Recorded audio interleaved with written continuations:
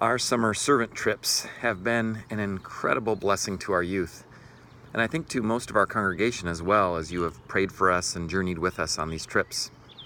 Of course, this summer our trip to Costa Rica has been postponed until next summer, which hopefully will build some anticipation, but I've been reminiscing and been reminded of trips that we've taken in the past, and specifically as I read our text from Acts today, I'm reminded of our trips to New Orleans, where we learned a greeting, a new phrase that they use there.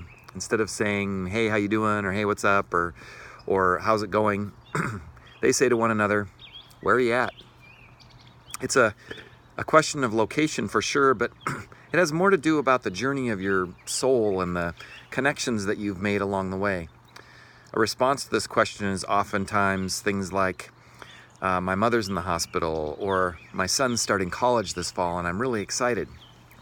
It's an invitation to talk about your relationships and to enter into that slow Southern practice of a long chat. Well, I see the disciples having the same question in our text for today. They have lived through the horror of Jesus' death, deserting and betraying him along the way, of course, and then they come to a very slow understanding of his resurrection and what it means. And now they stand on this mountain after having had 40 days with their resurrected Savior. They seem to know something big is about to happen. They should expect that by now, right? And they want to know, Jesus, where are you at? Where are we at? Will this be the restoration? The time when you reconstitute the people of God in the promised land and sit on the throne like King David 2.0? Will what they have waited for and hoped for finally come to be with Jesus? It's a fair question.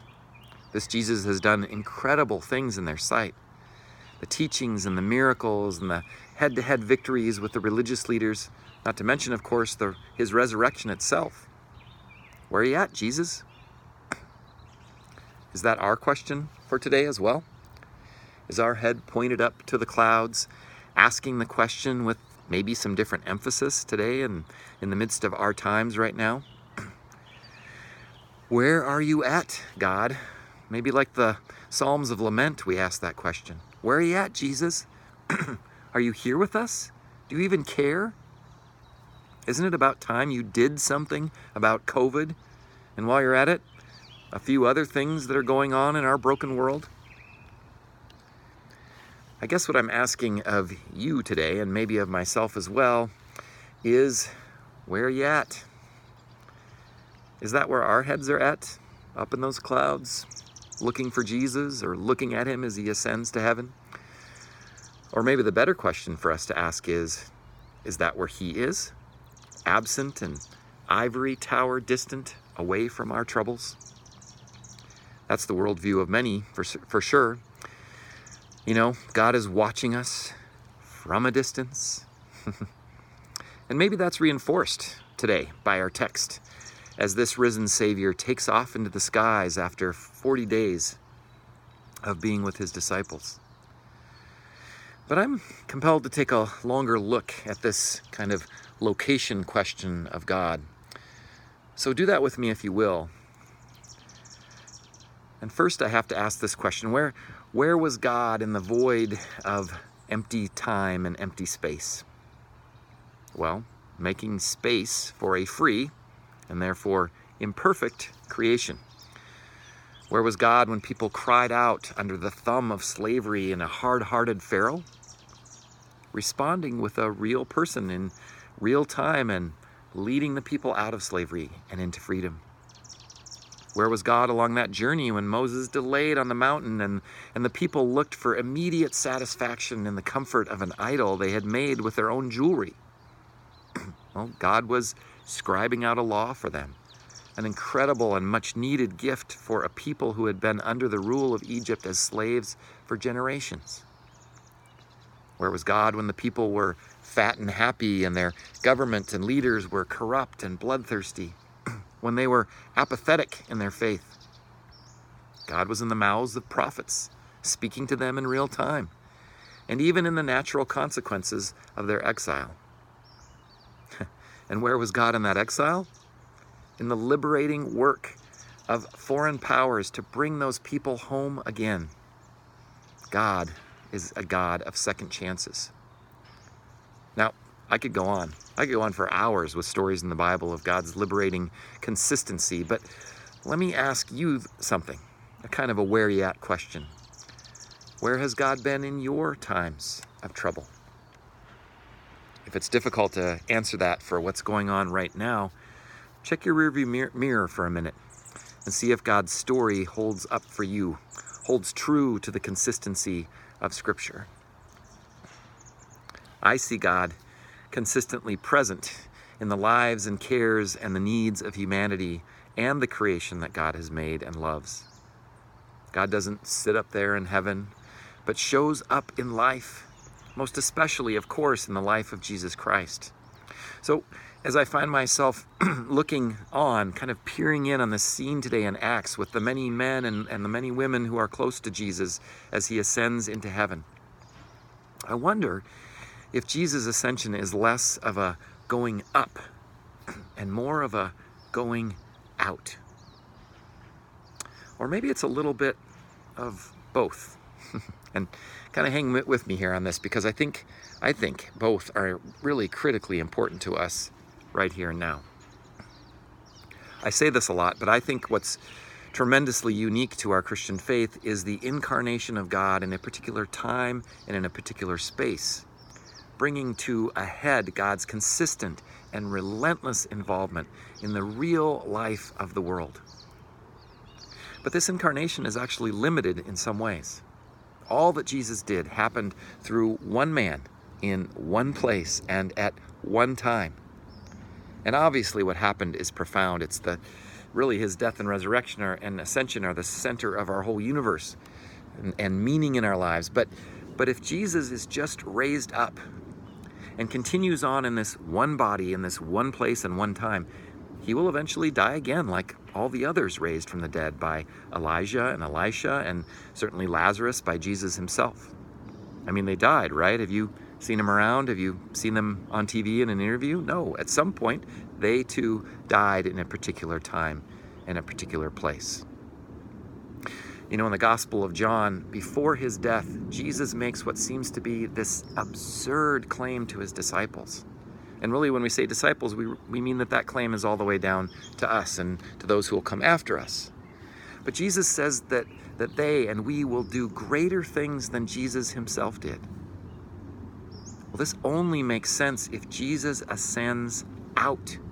If by the sending of the Holy Spirit, he is able to dwell not in one person, not in one place, not in one time, but can live in and through us, through you and through me, this body of Christ. And don't get me wrong, you are not Jesus. I certainly am not Jesus. I've met a couple people in my life that thought they were Jesus, but I'm pretty sure they weren't. But the Spirit of the living Christ is in you, and you, and you, and you, and works through you and through me. In this ascension, Jesus Christ goes out so that his presence may live in.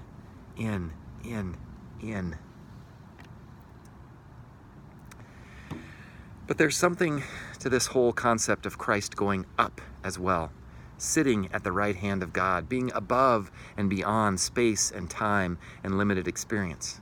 Think about it.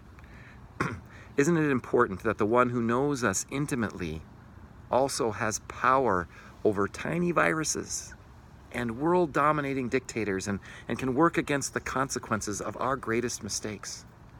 Close and transcendent is where God is at. Maybe that wide definition can help us answer where we're at as well.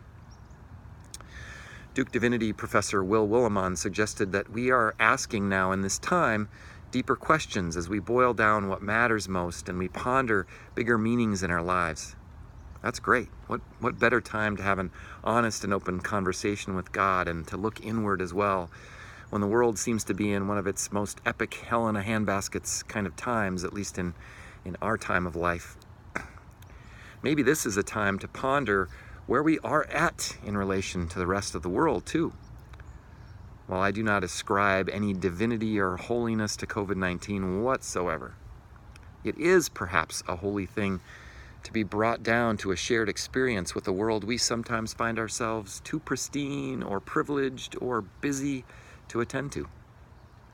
It may be a holy experience to find ourselves face to face with our weakness and mortality, and perhaps with some reflection on the bigger questions of life and meaning.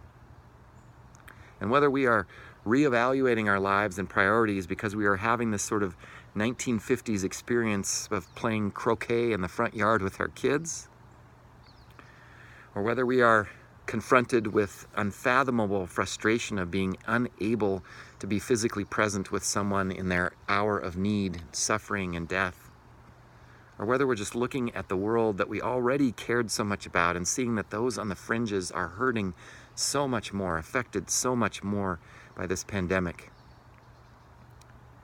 Whether there's this opportunity, maybe it's forced, maybe it's welcome, to dive in deep, to look out and to look in, and to find there the crucified and risen and ascended Christ.